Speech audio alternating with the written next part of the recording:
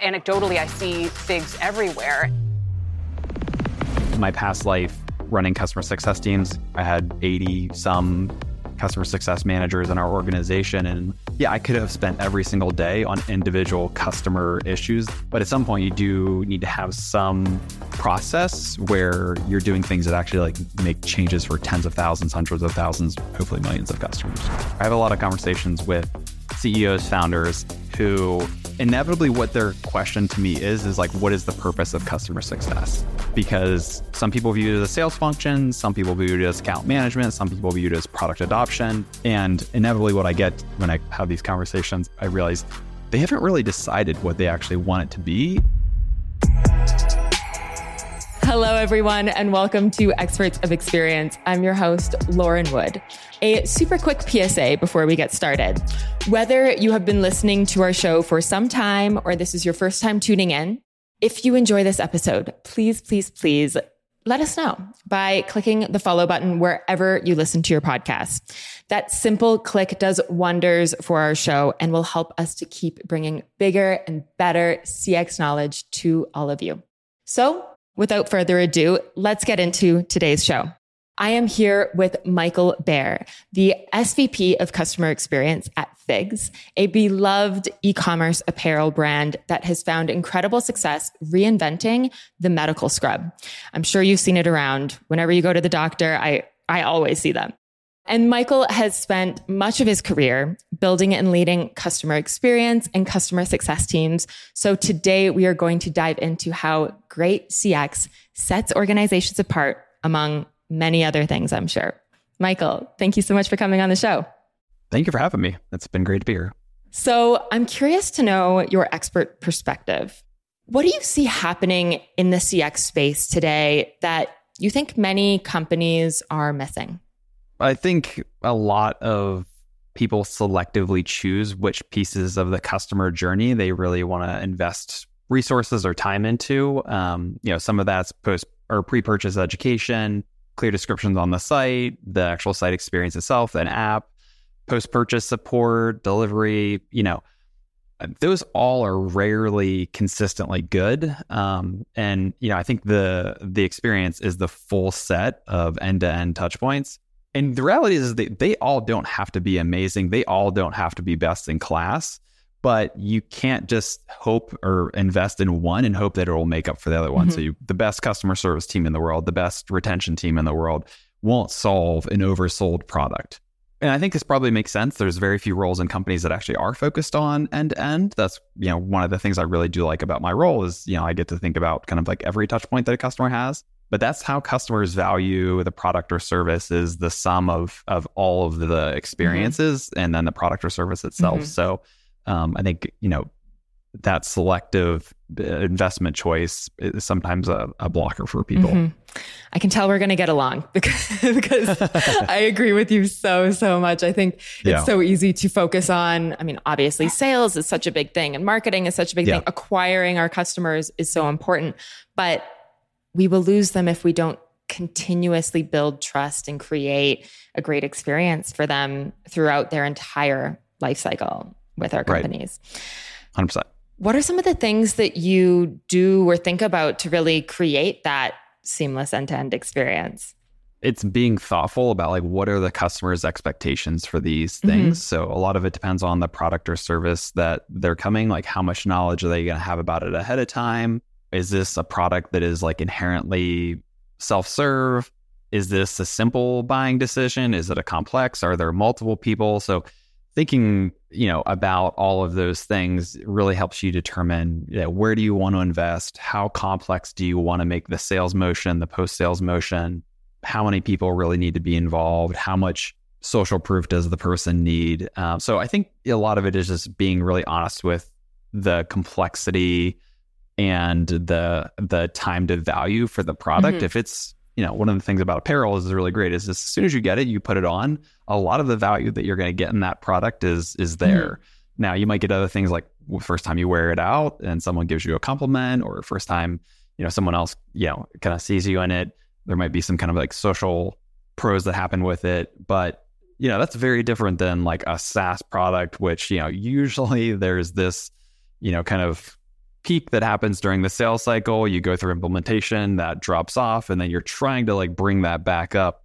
So, being really thoughtful about like who all is involved in that buying process, how many touch points is the customer going to have, and where can you, make sure that you're consistently delivering for the customer. So when it comes to e-commerce, I actually think you might be the first customer experience e-commerce leader that we've had on the show. And I'm really curious to know, what are some of the key elements that you think about or that you think are really important in creating a great customer experience in an e-commerce setting? Yeah. So I think of like 3 kind of main stages for the e-commerce experience. There's the on-site experience, there's the shipping and delivery experience, and then there's kind of like the support experience if the person needs it. So on-site, that's clear descriptions, that's help center articles, that's self-serve tools, that's FAQs, reviews, all of the things that all of us that are shopping on our phone every single day are looking at and determining like, hey, do I want this product or not? And then I think that's honestly where most people start. If they get into a checkout and they've paid, great, I'm done. That unfortunately is not the end of the story for most people, because then there's this, either if you're Amazon, it's 1 or 2 day window, or if you're other companies that are trying to manage costs, it's sometimes 5, 10, 15 day window where now the customer is in this delivery stage where like, is it going to get lost? Is it going to end up on my yard? Is it, how's the package going to get to me? Then there's the unboxing experience. Like all of those things, those really do impact how happy or sad is the customer going to be once they get the product. And then of course, after that, you have your support function, anything that the customer needs kind of related to the product. So I think about it in those kind of 3 buckets. And, the first is where it gets a lot of resources. And the other 2 are kind of often like, how cheaply can we do these and how cost containment can we keep it? But they're all 3 really important. When it comes to those other 2, the shipping and the support piece, what do you think is often done incorrectly? Like, where do you see companies kind of missing an opportunity? I would say on the shipping one, yeah. So I think whether people think about it or not, there's a decent amount of like branding that goes into shipping services. Like everyone knows FedEx and UPS. Everyone has familiarity with those tracking links. And there's a lot you can do around it. Like in that time frame, you can help educate the customer more on the product. Once they get it, help them, if it's apparel, help them style it better. If it's things that maybe they want to learn about the product, there's some great tools out there that can keep just customers better informed of the status of the package. Particularly if you're shipping internationally, like that is going to go through a lot of stages, and keeping the customer confident that package is going to get there and is going through a normal cycle is really important. So. I think those are super important. And then the support function, I think I could talk about this like endlessly, but making sure that you're available in the channels that your customers want to talk to you, and not just the ones that you've decided that they want to talk to you on. Making sure that you're being really resolution focused with those, and investing and resourcing the team to resolve customers' inquiries and questions as quickly and easily as possible. There's a lot around customer effort right now that I think is so very true, because sometimes I'll have conversations with people on my team who will review their responses to customers. And, we have some people on our team that have masters in fine writing. And it's interesting because they write these like incredible, arguably novels to customers. And I've seen this over my career. And I'm like, when you get an email from a company, what are you looking for? They're like, the solution or the resolution that they're offering. I'm like, they don't read anything else. And I know that kills you, but like, you're trying to be really efficient with your words, get to the point, if you can, most importantly, solve the person's problem, because that's what someone wants from a support person more than anything, is like solve the problem that I asked you to. Looking at that effort in every single way, I'm so happy to see that customer effort is getting the attention that it is of late, because just like you say, it's not only, okay, how many clicks do they have to make, but it's also how many lines do they have to read? We are in a world where our attention spans are very short and they are dwindling, and we want immediate answers as quickly as possible. And we don't want to have to try to get those answers. Like customers expect a lot. I'm curious to know, in your experience, because you've been in this space for your entire career. How have you seen that shift? Like, where would you see the consumer? Where would you say that the consumer is today in relation to their desire for reduced effort compared to the past? The cliche of this is certainly Amazon has changed everything. But interestingly, like it's interesting because like so many brands over the last couple of years were built on branding. So colorful, bright UI, modern fonts, incrementally better products that are direct to consumer. And, I don't know how much that's going to be in the future, but like if you think about like Amazon, like the UI is not great. The website itself, like they don't invest a lot of resources. They invest everything into the actual experience and ensuring that like it's easy for you to shop. You can come back and buy easily. You get your packages quickly. If you have an issue, it's resolved very quickly. So Amazon has definitely like raised the bar for everyone. Obviously, the most easy example of that is in shipping experience. But yeah, they do everything really, really well. But I also think just, now, when I think about like what is best in class experience for our customers, it's not just us versus other category competitors.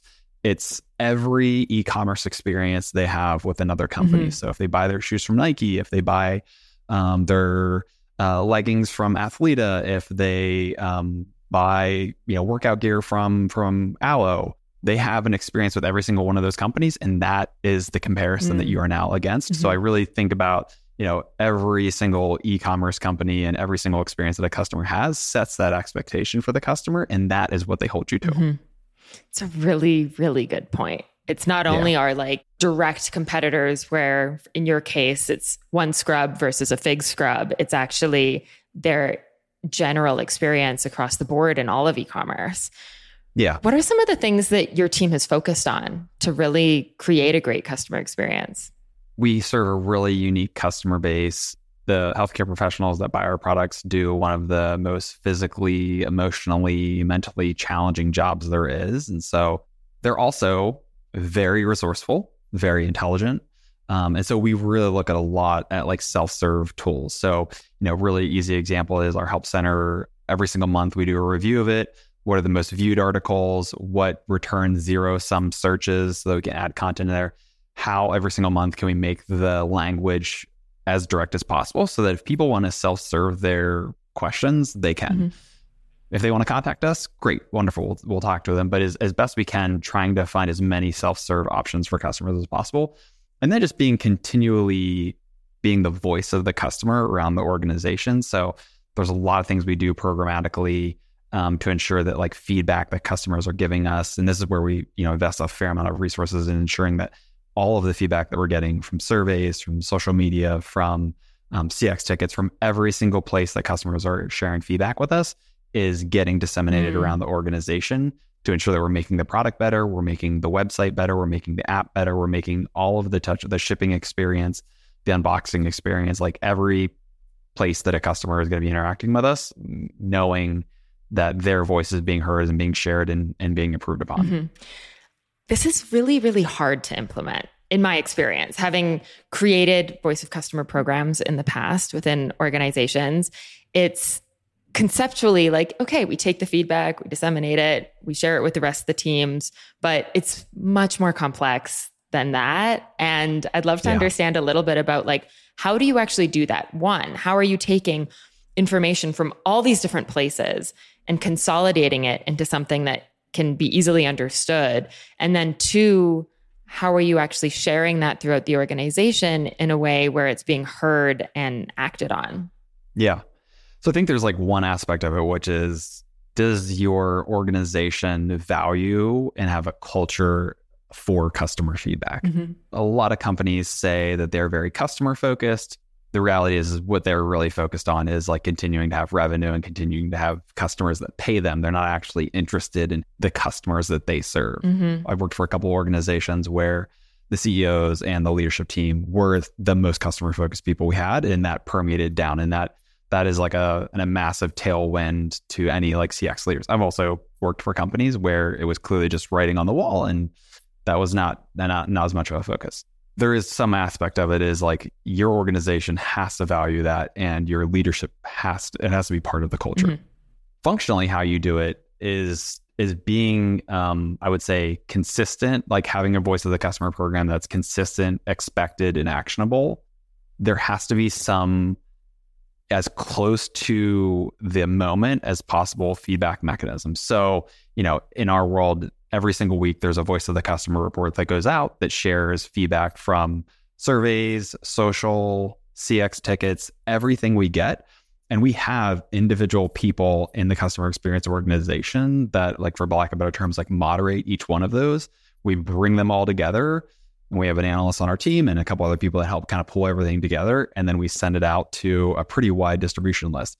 I've always really kind of thought about this as like, if I were writing a newsletter for a mass audience and I wanted to have a really high open rate and have something that was engaging, writing the voice of the customer deck is that. And so it's got to be, like I said, consistent. People need to know it's coming, and people are going to be held to understanding what it means, and actionable. Like have firm opinions on like what you're reading. Mm-hmm. So, as much as you can use data, but then there's a lot of things like social feedback is a great example of something that like is going to probably be a little bit more anecdotal by nature, but sharing customer verbatims is super important. Sharing the data where you have it, giving recommendations.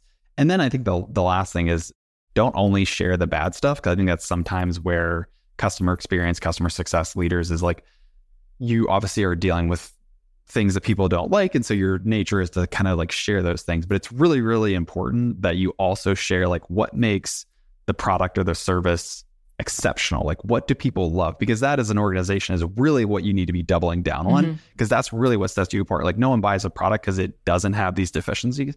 They buy a product because it does these things amazing. Mm-hmm. And so I think, as much as you can, trying to insert those positive pieces of the product or service as well, and making sure that everyone knows like, hey, when customers love our product, here's what they love. And when they don't love our product, here's what they don't love. And let's try to, do more of these and try to eliminate those.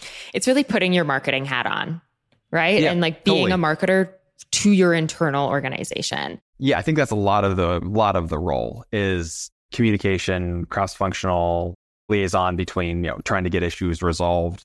And I also think some of it is like, if you're at a high enough level, being able to spend time thinking about things that actually will impact tens of thousands, hundreds of thousands, millions of customers. In my past life, running customer success teams, I had 80 some customer success managers in our organization. And yeah, I could have spent every single day on individual customer issues that we were working through. But at some point, you do need to have some process where you're doing things that actually like make changes for tens of thousands, hundreds of thousands, hopefully millions of customers. Completely. I'm so glad that you share that and you bring that up. And also on the topic of customer success, I know that's something. I am a total customer success nerd. I love customer success. Obviously, that's more in a B2B SaaS environment, but you have experience with both. And I'm curious to understand a little bit about your opinions on the customer success landscape today. What's happening in that space that you've been seeing? Because I know that you're still kind of in touch with it, despite maybe not running a direct customer success team at this moment. Yeah. I care a lot about it. I mean, I have a lot of friends who still work in this space, and it's something I really do care a lot about. Like I said, I ran a really big team in my last company that I think had some of the best customer success managers. I think one of the ideas that I've been kicking around is the idea of whether customer success is actually about being a trusted advisor as your core role. I'm guessing you probably have some thoughts about this, and I know we had a recent guest on the podcast where this was. I don't know if it was totally her position, but like was definitely in there. But I'm really curious if that's what customers want or if that's what customer success leaders want to position the role as. Because the more and more I think about it, I think at the end of the day, like product knowledge and subject matter expertise trumps everything else. And I suppose by, saying that you're a trusted advisor, if that means that you're helping them adopt more features, improve better workflows, and thereby, getting a higher return on the investment, then yes, I agree with that.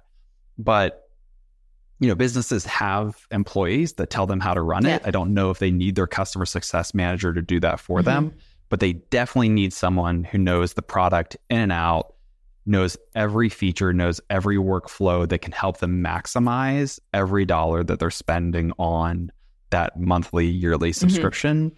So, in customer success has gone through a really interesting last 12 or 24 months. I have a lot of conversations with CEOs, founders who inevitably what their question to me is what is the purpose of customer success? Because, some people view it as a sales function, some people view it as account management, some people view it as product adoption.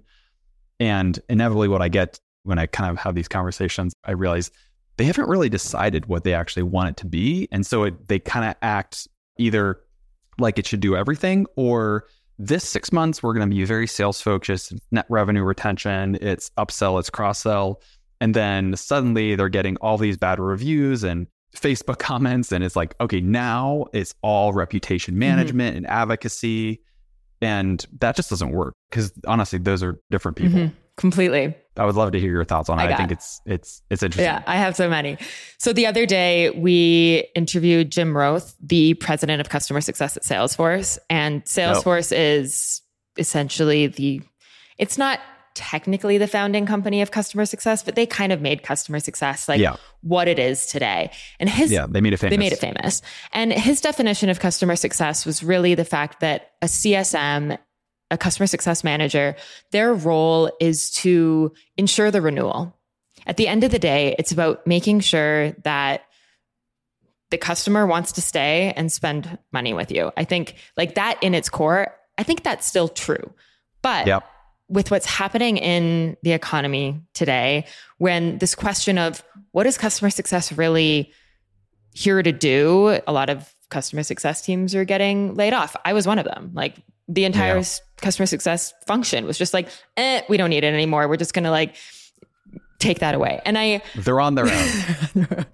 And I think that my opinion of this, I don't disagree with a trusted advisor being a role that a customer success manager plays if it's driving to the end goal of renewal. And in my opinion, the renewal is really based on trust, that the company trusts you. And this CSM is kind of typically the person that company has been interfacing with the most after the sale has been done. And so the CSM is, I would even say it goes beyond an advisor and a consultant.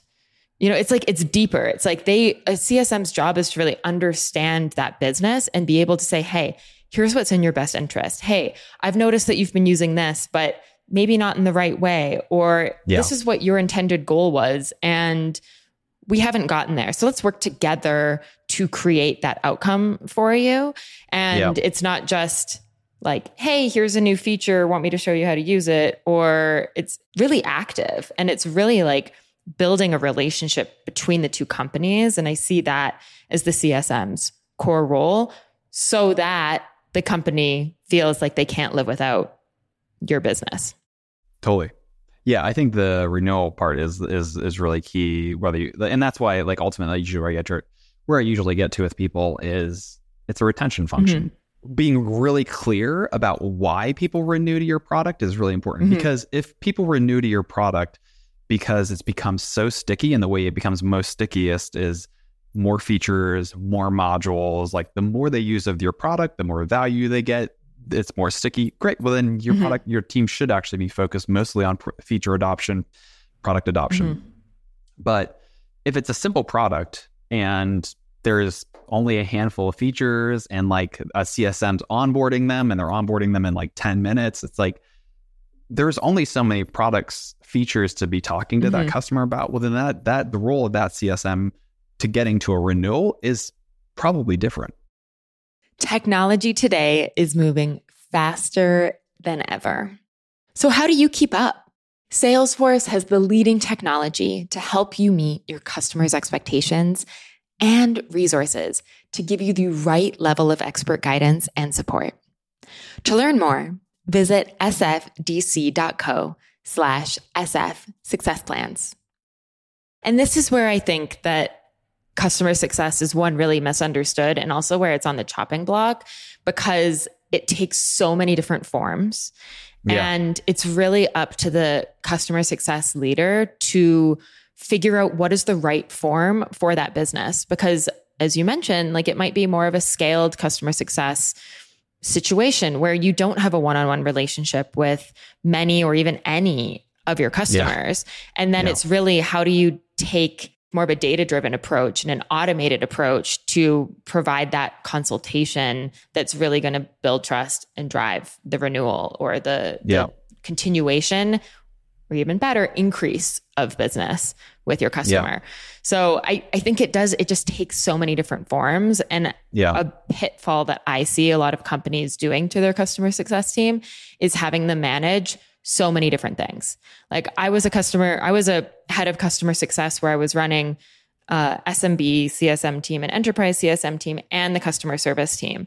And I mean, I loved it because I love doing all these different things, but that's also a lot. You know, it's 3 teams in one. And it meant that I had many, many different missions and I was spread really, really thin. And it wasn't until I got kind of hard-headed about saying, I'm only picking like 2 goals. And all these other goals that you're asking me to achieve, like we're not going there. We're only doing the mission critical items that align with the company goals.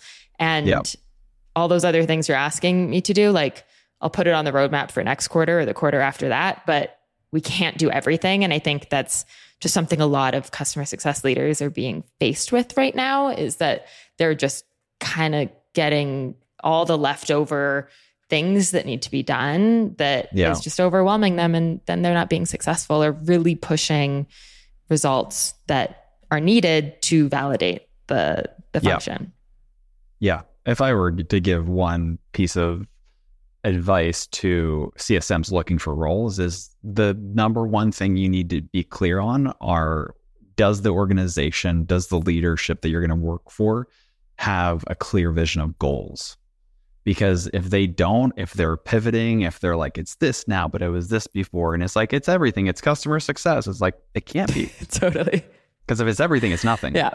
And that's probably true of like every job. Like you don't want to have a job where like it doesn't have clear goals. But I think customer success, because of the name itself, truly is the whole organization. So like, what does this person's role or this organization actually focus on? Completely.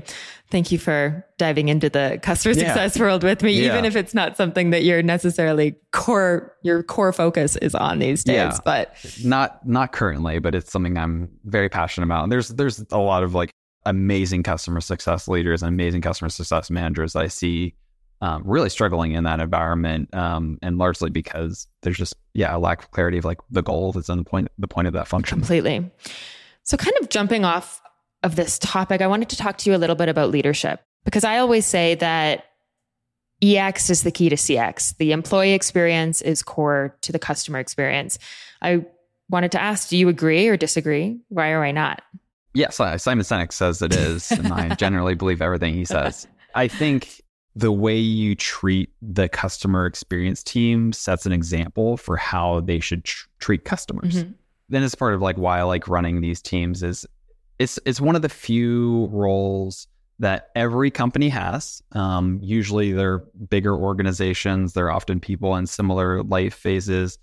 They're also, by the nature of the people that do these roles, like highly empathetic, like very sensitive, feelings-based people, helpers by nature, problem solvers. They're just generally the most wonderful people. Like this is obviously my bias, but I think people that work in customer success, customer experience are some of the most, kind, generous, thoughtful people that you'll interact with. And so because of that, I want to generally like have a great work environment for them. I want them to love their jobs. Their jobs are really hard because like what they're being asked to do every single day is solve problems one after the other, after the other, after the other. And this is, to a customer, it's the most important person to our organization. So yes, everyone in a business solves problems, but like these are the people that do it for the customer, the most important person. So I think as much as you can, creating a culture where people feel valued, feel that their work is meaningful and like moves the needle in the business, and they have a career path and they have a trajectory and they can learn every single day, is super important. And I think if they have those things and they are really connected to, and this a little bit goes back to the culture and value of the organization being customer focused, feeling like they're working for an organization that does care about customers, it can be an amazing work environment for people. What are some of the things that you do as a customer experience leader to really make sure that your team is in a good place? I can think of a couple of things. One, to go back to our previous conversation, super clear goals. I am like ruthless on this. Like we have, and so I started my career in financial sales and mostly a commission-based role. So I learned variable compensation structures like very early on in my career. And I've more or less kept that every single job I've ever had in saying like every team that I run will have a variable compensation structure because it helps narrow the goal set. If I put goals in front of you that are associated with your variable compensation, it really does help like focus in on like what are the things that are most important. So I try to make sure that we have very clear goals. We communicate them every single day. We have a daily dashboard. I've done this for a decade straight now. A daily email that goes out that shows everyone's stats, everyone's metrics, reaffirms every single day what is the metric that we're shooting for these individual goals.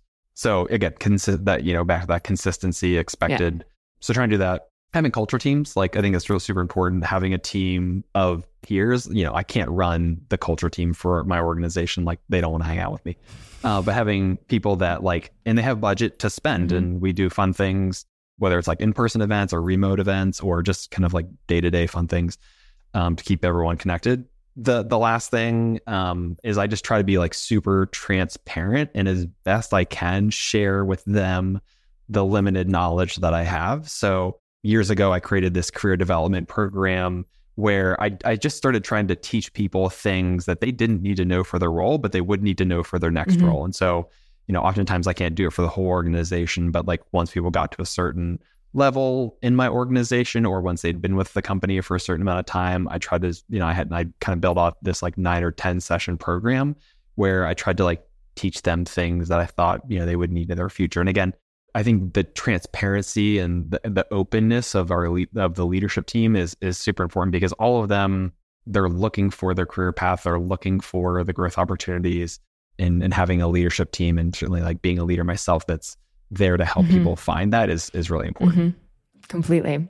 I want to underscore something that you had said at the beginning of that answer around clear goals. Again, we were talking about it when it comes to customer success, but I think for any leader, for any team, Brene Brown said it best, clear is kind. And just making it really, really clear, this is what your goals are. This is what you're running towards.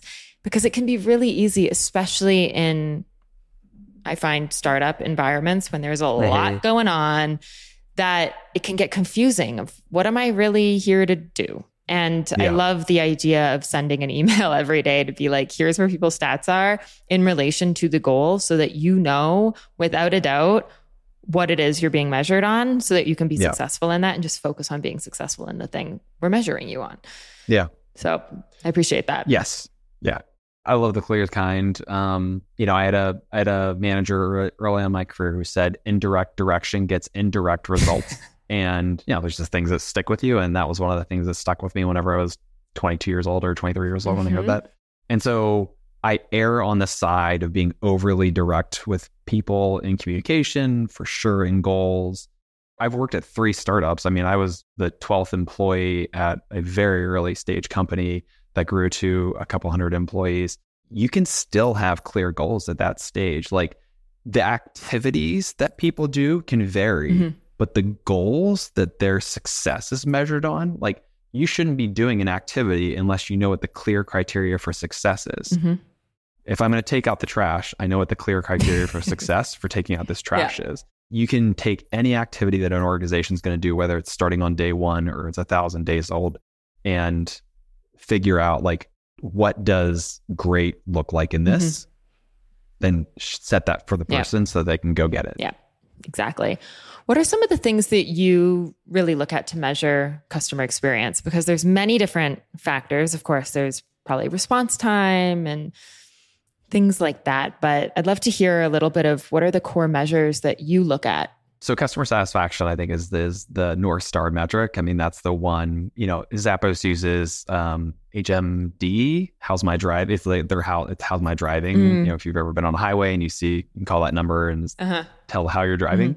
Zappos has a similar metric. I think they actually call it HMD, but it's more specific for the customer happiness team there. But I think, having some binary metric of is the customer happy or not happy with the support that you gave them is super important. So I think that's kind of first. As far as service levels, speed of answer and stuff like that, a lot of that should be determined by your customers. So, as you have service levels, if you're seeing really high abandonment rates in calls and chats and customers emailing you multiple times to get an answer on something that they're telling you don't have fast enough response time. So, you've got to really kind of customers in some ways set that goal for you. And then obviously you got to measure against it.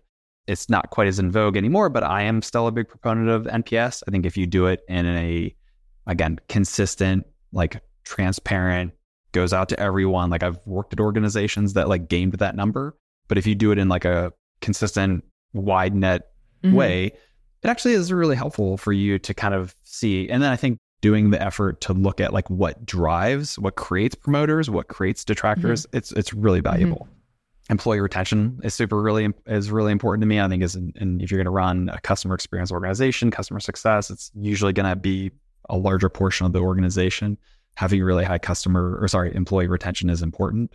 There are definitely a ton of anecdotal things around customer sentiment. There are individual metrics within surveys themselves that you want. But I think for me, customer satisfaction is the most important thing. It's really interesting how NPS is such a hot topic these days. Yeah. Because it's definitely a lagging indicator. There's other factors that can also help us to actually understand the customer's satisfaction. It only tells us some.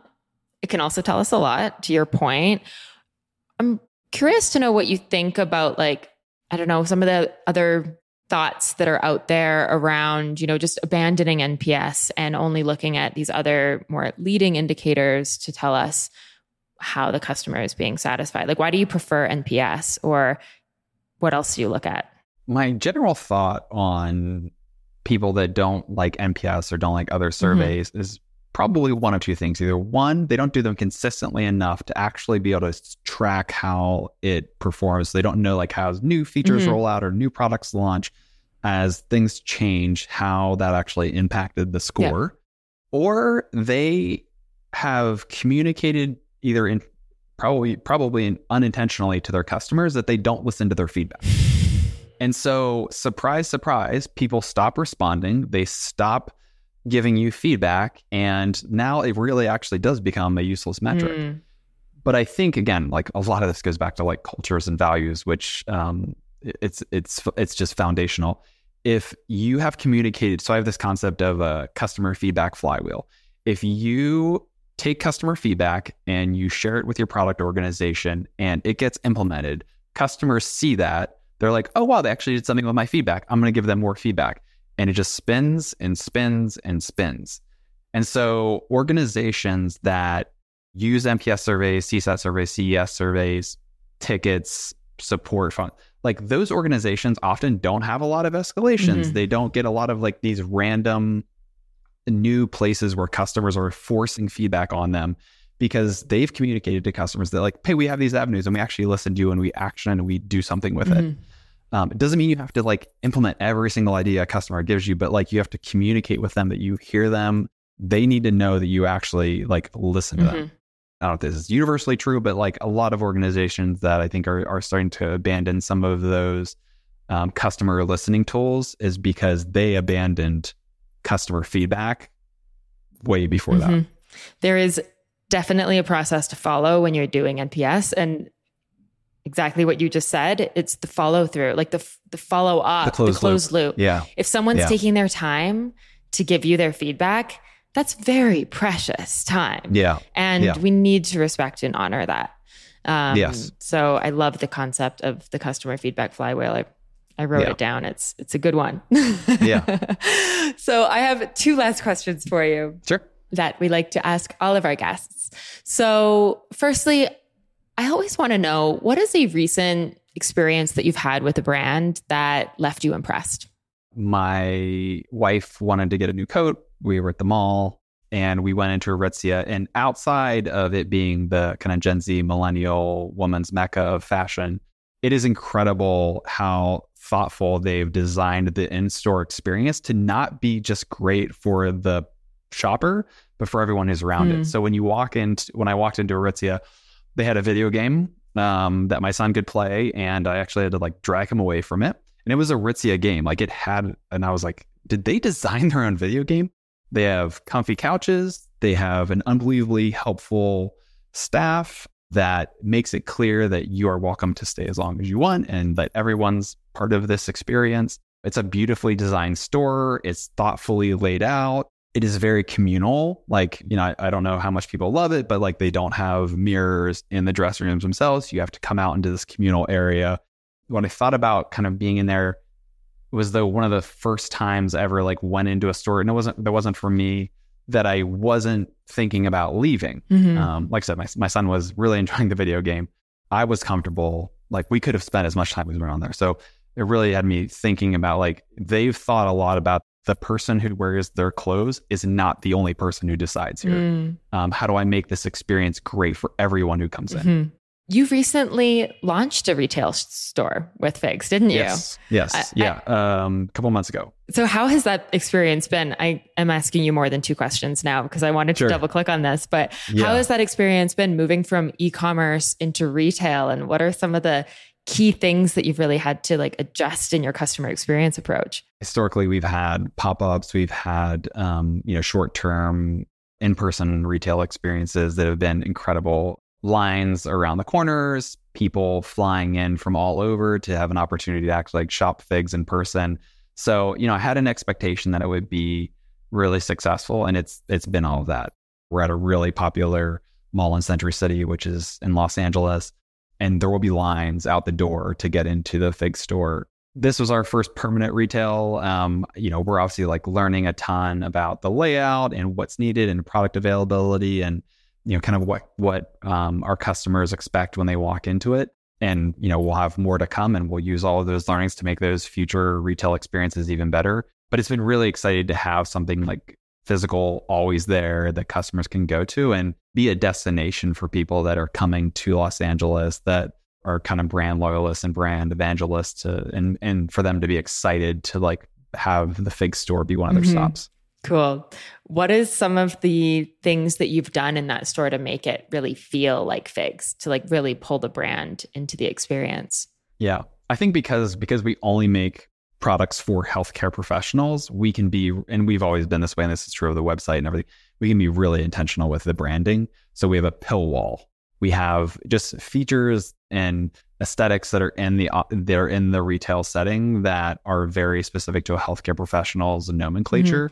We do this in a bunch of other places. Like the email for our customer experience team is stat@wearfigs.com. And so we intentionally try to find places where their language, their visuals, their day-to-day kind of nomenclature we can use in the retail setting and everywhere in their experience. Awesome. Well, I live in LA, so I'll definitely go and check it out next time I'm in Century City. It's fun. It's right between See's Candy too, so you can get your candy fix right next door. Okay, great. And there's a Din Fai Tung. Din Fai Tung. Yeah. It's so good. Yeah. It's the best dumplings. Yes. Also, they will have a line too. Exactly. All right. Yeah. Actual last question for you. Okay. What is one piece of advice that you think every customer experience leader should hear? I would say die on the hill for your customers. I think your role in an organization, if you're a customer experience leader, is to be the voice of the customer in the organizations. And, we talked about this a little bit earlier, and, a lot of organizations will say they care about customers, and hopefully a lot do, but there's some that just care that they keep buying. I think that is a hill that's worth dying on. We've been trading quotes, but Tim Cook has an amazing quote that in the long arc of time, you're only relevant if customers love you. And I think as a customer experience leader, you have to like force that culture and force that value in the organization, because that is the only way that company will become great. Yep. So, there's a lot of hills everyone can die on, but the one I will always go down for is customers. Mm-hmm. And that's what makes a great customer experience. When they feel like you are thinking in their best interest and you really have them in mind, that's what builds that super sticky connection, and the sales will follow. Yes, agreed. Amazing. Well, thank you so much for coming on the show and sharing your wealth of CX and customer success knowledge with us. I've really enjoyed it.